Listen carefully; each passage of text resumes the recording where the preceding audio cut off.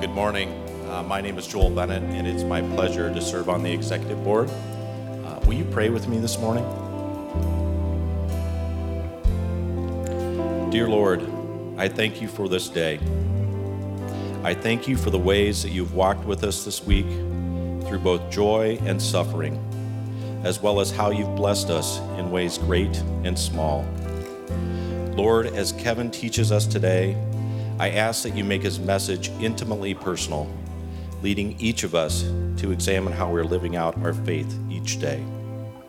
Help us to clean out our hearts of all the things that keep us from you, and embolden us to refill it daily with you and your word.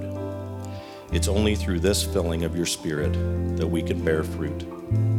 I ask that we are a people who love our neighbor and our enemy, who share joy to the brokenhearted, who bring peace in the midst of strife, who show patience and kindness for those like us who fall short, that we are known for our goodness and holiness in a culture of good enough, who have a faith that never fails in the face of adversity, who are gentle in a world of cruelty, and a people with self-control to know when to say enough when the world screams for more. Lord, when we are a people who live in ways that glorify you, we can do great things for the kingdom. I thank you for the way the Church of the Way in Newton, who's planted the New Creation Church to minister to those in addiction recovery, do just that. Just like them, we can minister to your people, both individually and corporately. Lord, you have called us as Christians to sit on the side, not to sit on the sidelines. You have called us as disciples to follow you and to do your will, both publicly and privately, in our homes and in our workplaces. What can we give back to God for the blessings he's poured out on us? We'll lift high the cup of salvation, we'll pray in his name, and we'll complete what we promised God we'd do, doing it together with his people. Lord, let us answer that call. I'd like to ask you to join me in praying the prayer that Jesus taught his disciples. If you don't know the words, they'll be provided to you on the screens. Our Father, who art in heaven, hallowed be thy name. Thy kingdom come, thy will be done, on earth as it is in heaven. Give us this day our daily bread, and forgive us for our sins, as we forgive those who sin against us. And lead us not into temptation, but deliver us from evil. For thine is the kingdom, and the power, and the glory forever. Amen. Please be seated. Thanks, Joel. Well, this is the last week that we're going to be sharing together the fruit of the Spirit, and I've been excited about this. I've been receiving literally hundreds of emails from the church family, processing this, asking questions, digging into Scripture, looking at church history. It's been phenomenal. But one of the things that's been coming to me on a regular basis is, how do we apply this in daily life? I mean, basically, not quite this bluntly, but you're a preacher and you do preacher things, and we live in the real world, and it's harder to be this fruit-bearing people in a real world. Yes, maybe, perhaps. One of the questions that then came to me was, is there a place in Scripture where we see someone actually living out the fruit of the Spirit? Well, I could name many, but I'm going to choose one. Before we look at that one, I'd just give an image, an impression I had this morning. So this is the impression. Those at home, on devices, tablets, cars, here in the room. I had this, I don't know what to call it, just a little something, vision, impression.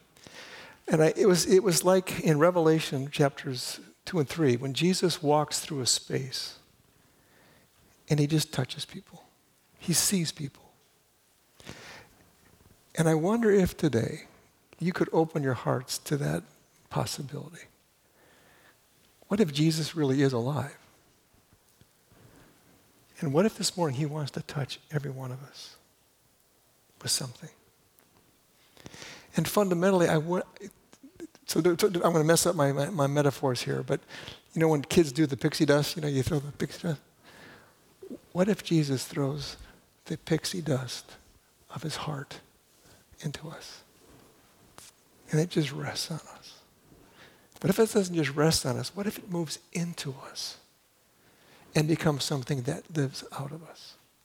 So that's the imagery I have for us today. I'm going to take you through this story, and the story is one familiar, but I like to take it in some different directions. The story is the Good Samaritan. Perhaps you know it. But before we get to the Good Samaritan story, let me take you to a different place. Could you open your Bibles or look up on the screens to Luke chapter 9, 51 through 53. And what I want to do is put this story of the Good Samaritan in two contexts. One is its cultural context, and the other is going to be the religious context. So you can't understand the Good Samaritan story unless you get the context right. So, a few verses before the Good Samaritan story, we have this. As the time approached for him to be taken up to heaven, Jesus resolutely set out for Jerusalem. And he sent messengers on ahead of him who went into what kind of a village? What kind? A Samaritan village to get things ready for him. But the people of that village did not welcome him because he was heading for Jerusalem. So what is being communicated? I'll tell you in a second. Next slide, please. So when the disciples, James and John, two of Jesus' best friends, saw this, they asked, Lord, do you want us to call down fire from heaven to destroy them? But Jesus turned and rebuked them. Then he went and his disciples went to another village. So what's the context? The context of the Good Samaritan story is racial animosity of incredible intensity. Is ethnic division that is beyond anything that's in this country right now. It is very, very tense for decades. And Jesus' buddies so hate the Samaritans that they piously say, Lord, can we fry those pagans? Can we call down heaven? What's it reference to? That's what Elisha did. So come on, we hate. What did the rabbis teach? The rabbis taught this. God, I thank you. I'm not a Gentile, a woman, or a dog. Guess where the Samaritans were? Below that. So now the context is Jesus' buddies who've been with him for 3 years, who've watched him and heard him for 3 years are saying what? Let's kill those people. And Jesus rebukes them. Now the word rebuke is very interesting there because a few verses earlier, when there is a demon manifesting in a little boy, Jesus rebukes the demon. And this is the word for rebuke. It is to strangle and to kill. What did Jesus say to James and John? Why? So the context is what? People hate each other. So a question now. If Jesus is going to talk about living a fruit-bearing life, does it have any application to America today? Let's go on. Let's go on to the next passage. Let's go to the first 4 verses of the Good Samaritan story. Now, it's interesting here. There are 4 questions and 4 answers in these few verses. And it is predicated on the words, do life. Do life. So on one occasion, an expert in the law stood up to test Jesus. Now, right away, the hearers would go, whoa, what's going on there? Because this is the method of teaching in that day. When a rabbi was going to instruct his students, remember, walk in the steps of your rabbi, the rabbi in times of teaching would sit. And if a student wanted to express anything, the student would humbly, respectfully stand before the rabbi and ask questions. The context here is the lawyer is doing this.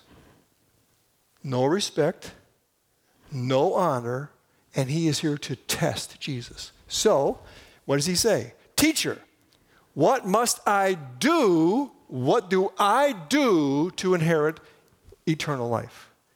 And Jesus responds with a question. Well, what is written in the law? How do you read it? Well, the man says what? Love the Lord your God with all your heart, with all your soul, with all your mind, and with all your strength. And love your neighbors yourself. And Jesus says what? You've answered correctly. Do this and you will live. Do and live, do and live. What's the next verse say? He wanted to justify himself. And so he asked, who is my neighbor? So what did Jesus just say to him? Love the Lord your God with all your heart and soul and mind and strength, and love your neighbors yourself. And the lawyer does not like the answer. So he wants to justify. Why? Let me translate for you. What Jesus is saying, so you want to have life to this lawyer? You want eternal life? This is what you have to do.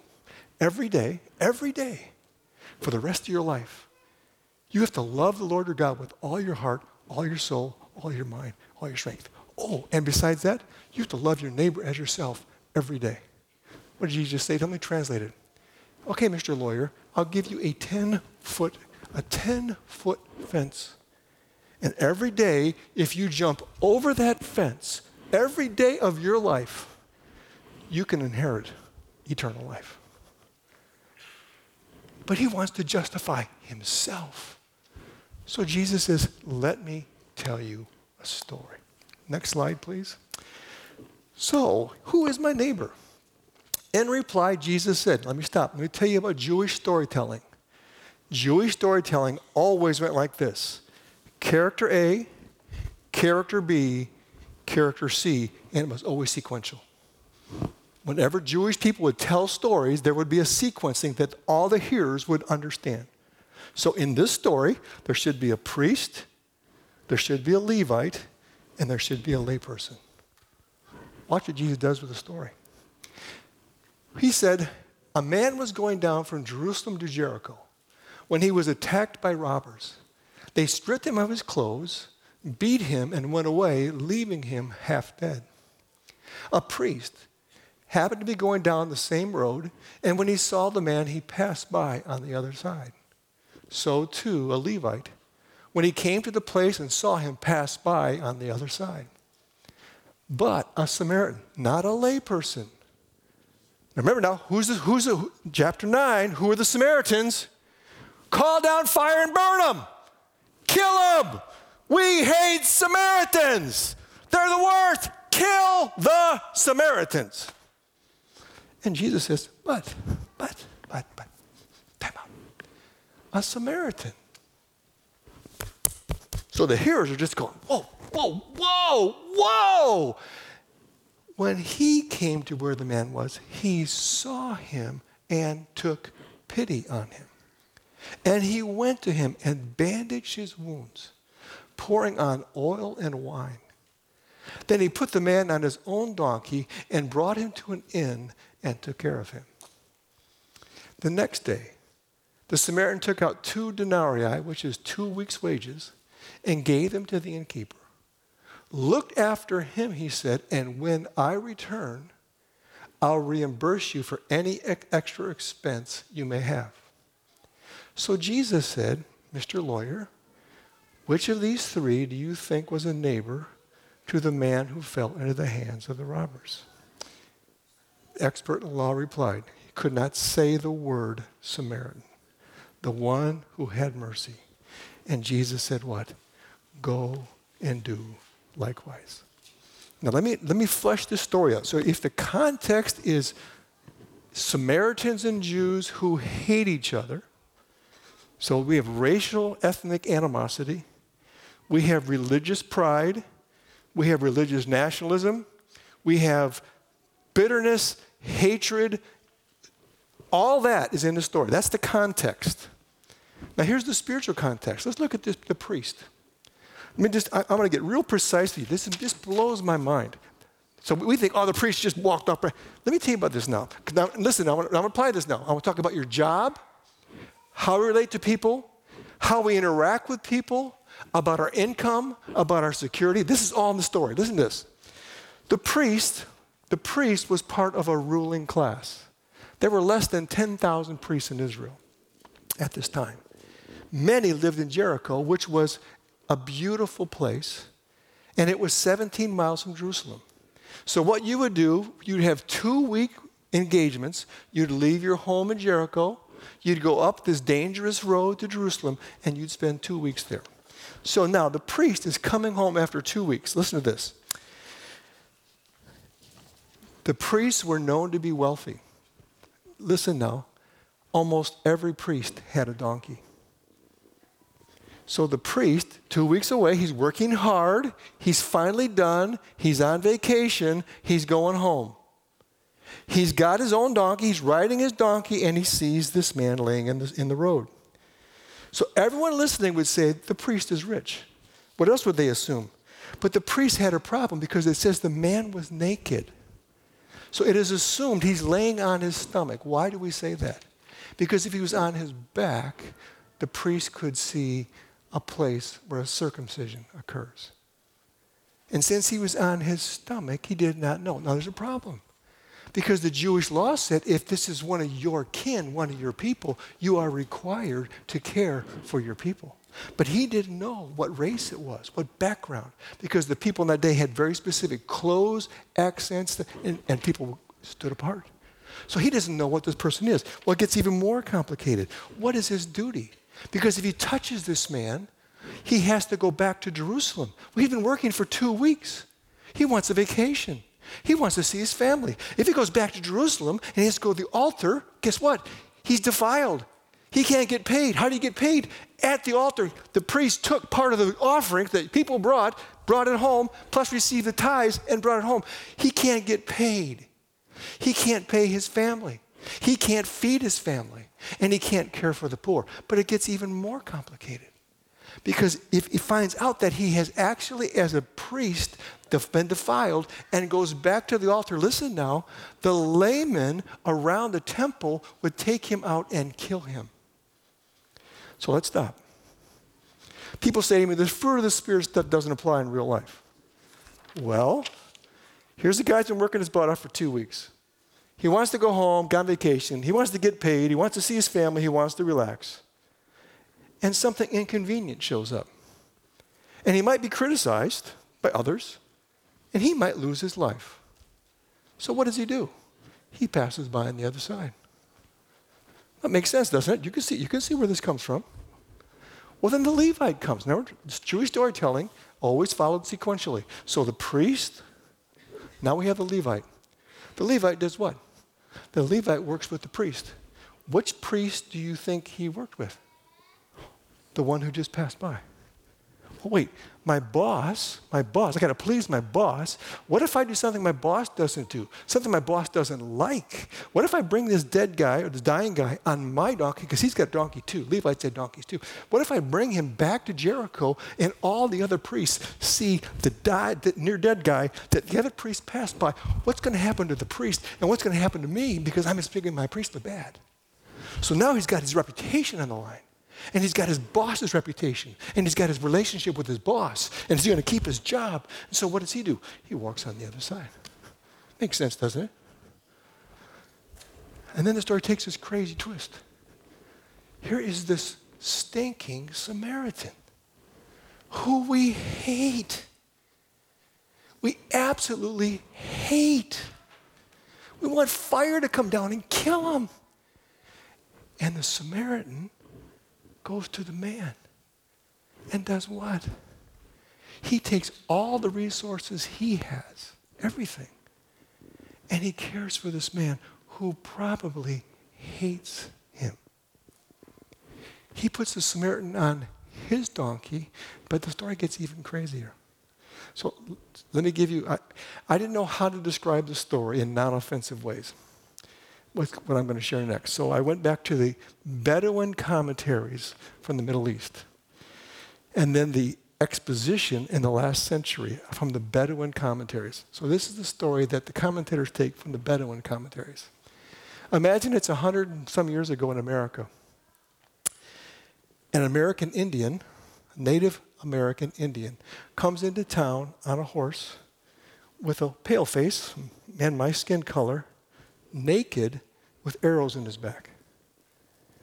What would the village say, what would the town say to a Native American Indian who's bringing a dying paleface into their town?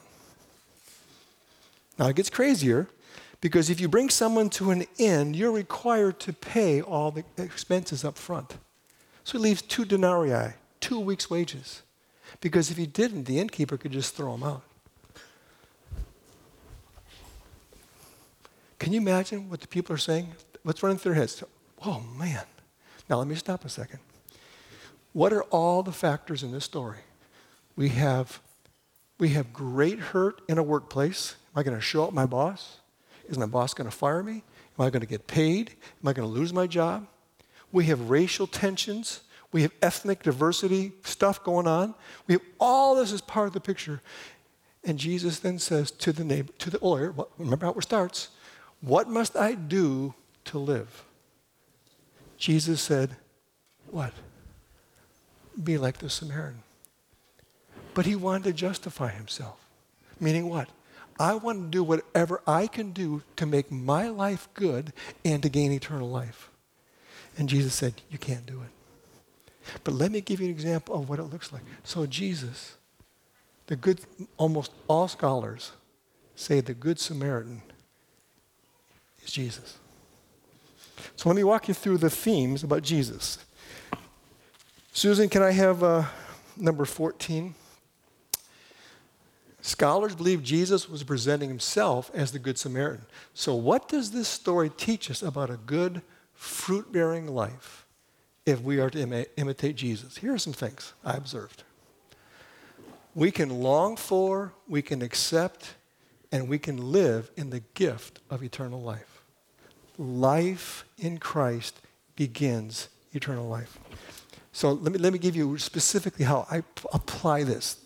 The word for that life is Zoe, Z-O-E. So this is what I pray for Lane and for me every day. So I'm just giving you an example. I'm trying to apply this fruit of the Spirit stuff real specifically today. So I pray that she and I will experience Zoe, which is the eternal life of Jesus. This is the phrase I use every day, from the tops of our heads to the bottoms of our feet. Every cell, every organ, every blood vessel, every part of our being, we experience Zoe, eternal life. The story fundamentally is about Jesus offering eternal life. He says, the lawyer, what must I do to receive eternal life? What did Jesus say? You can't earn it. You can't jump over the fence. How about this one? Become a surprisingly good neighbor. I don't know how to communicate how stunning this story would have been to Jewish people.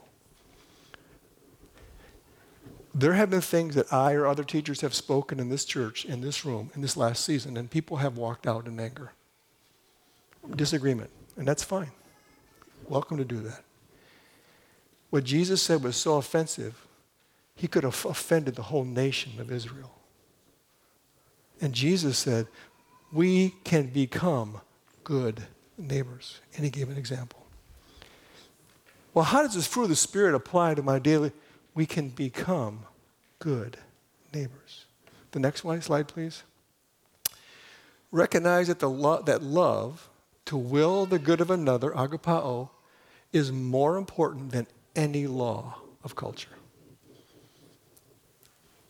God is love. God is light, and in him is no darkness at all. So love wins. Eventually, love will win.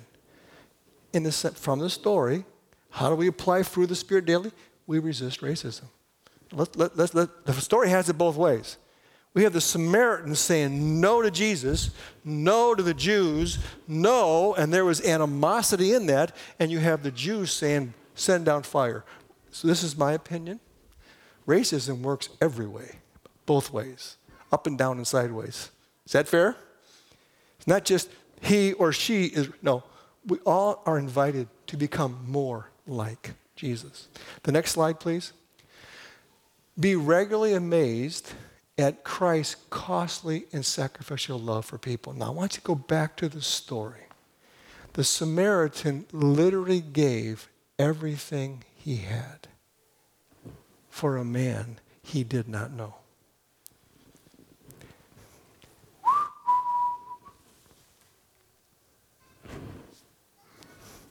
It's Jesus. He gave everything he had for these neighbors. Sacrificial. And we are invited to be like Jesus. So this is my question to me. Kevin, will I imitate Jesus as we move into the season of Lent by carrying a cross instead of wearing one? It's pretty easy to say, I love Jesus, yes I do. I love Jesus, how about you? And then here sits someone at my workplace who's dying. And for whatever reason, students or someone in your high school, one of your classes, one of your teams, who's dying. Or will we be like Jesus? See, this is where this abiding in Christ is such a big deal. So we don't choose to love, we just love. We don't choose to be patient, we are patient because his life is being lived in us and through us. Well, we want to invite you into this new season of Lent. And I wonder if Pastor Allie could talk about what is coming and offer an invitation to you. Let Allie. Well, as a church family, we get to practice Lent together. And I love that it's a together piece. It's not our individual journey. It has a lot to do with what the Lord's doing in us as an individual, but it's a corporate piece that all of us are walking this road that can be hard. And I love what Pastor Kevin just said, because sometimes in the distractions of life, we don't realize how we've gotten off course, how we've taken one too many steps to the side instead of walking straight to the person that's lying. And so Lent's our opportunity to allow the Lord to come and search us. Lent's our opportunity to invite God in and say, I may have gotten it wrong this last year, but I need you, Lord Jesus, to show me where I'm off. And so Lent always starts with an invitation called Ash Wednesday. And the Old Testament is full of people that put ashes on themselves as a sign of sorrow and repentance, as a sign of grief for sins and grief for death. Well, the ashes represent that we were made from dust. In Genesis 2, you have God that comes, Father, Son, and Holy Spirit, and creates with their hands male and then female, and then breathes with his breath life. Well, then the very next chapter, Genesis 3, after the fall, God looks at man and female and says, you were made from dust, and you will be returning to dust. And that's what Ash Wednesday is for us to remember. That yes, we were made from dust, and it's beautiful, but yes, we will be returning to dust. But there is a greater hope than that, and it's because of that cross. And so Ash Wednesday begins our journey where we get to consecrate ourselves by putting ashes on our forehead and say, okay, Lord, you and me. Okay, Lord, you, me, and everyone, we're doing this together. And I'm going to put this symbol on my head and say, I am here because I feel sorrow for what I may not even know I've done, but I know I'm off. And so we get to invite the Lord in and journey together in the path to Easter. Because I don't know about you, but Easter's fun. Easter's so great because we get to celebrate that Jesus died, but he rose, and we are okay because of that. That we have eternal life forever because of that. But he did it because of my sin. And he did it because of your sin. And so will you join us or consider joining us this Lent season? Wednesday is from 6:30 to 7:15. You can meet us here in person. There's a few more spots available. You can see it online. If not, we will also be live streaming. Now, here's the thing. There are these bags out there if you are planning on live streaming the service. Each bag has, this is going to be tricky, so 1 second. Each bag has a liturgy and your own ashes. Yay! So you'll each each bag has this. It looks like you're probably like, there's no ashes in there, Allie. There are ashes in here. And we tried putting them on ourselves. You can get at least 6 people, but if you feel like there's no way that she's telling the truth, there's extra ashes. Or if you want to put ashes on yourself more than just once, please grab extra ashes. But these are over in the main entrance and over by the auditorium entrance. And the last thing we want to tell you about is the Seek God for the City books. These will also start as a prayer guide for us on Ash Wednesday, and they'll lead us through Lent. We have these in English and Spanish, and we would love for you to take these and join us in praying powerful prayers together for our nation and our world. Can I bless us as we head into worship? So, Father, we thank you for the invitations you have for each one of us. Father, we thank you that our individual invitations actually mean that there's a greater corporate invitation happening. And so, God, as we reflect on who you are and who we are because of you, will we quickly run to the cross? In Jesus' name, amen.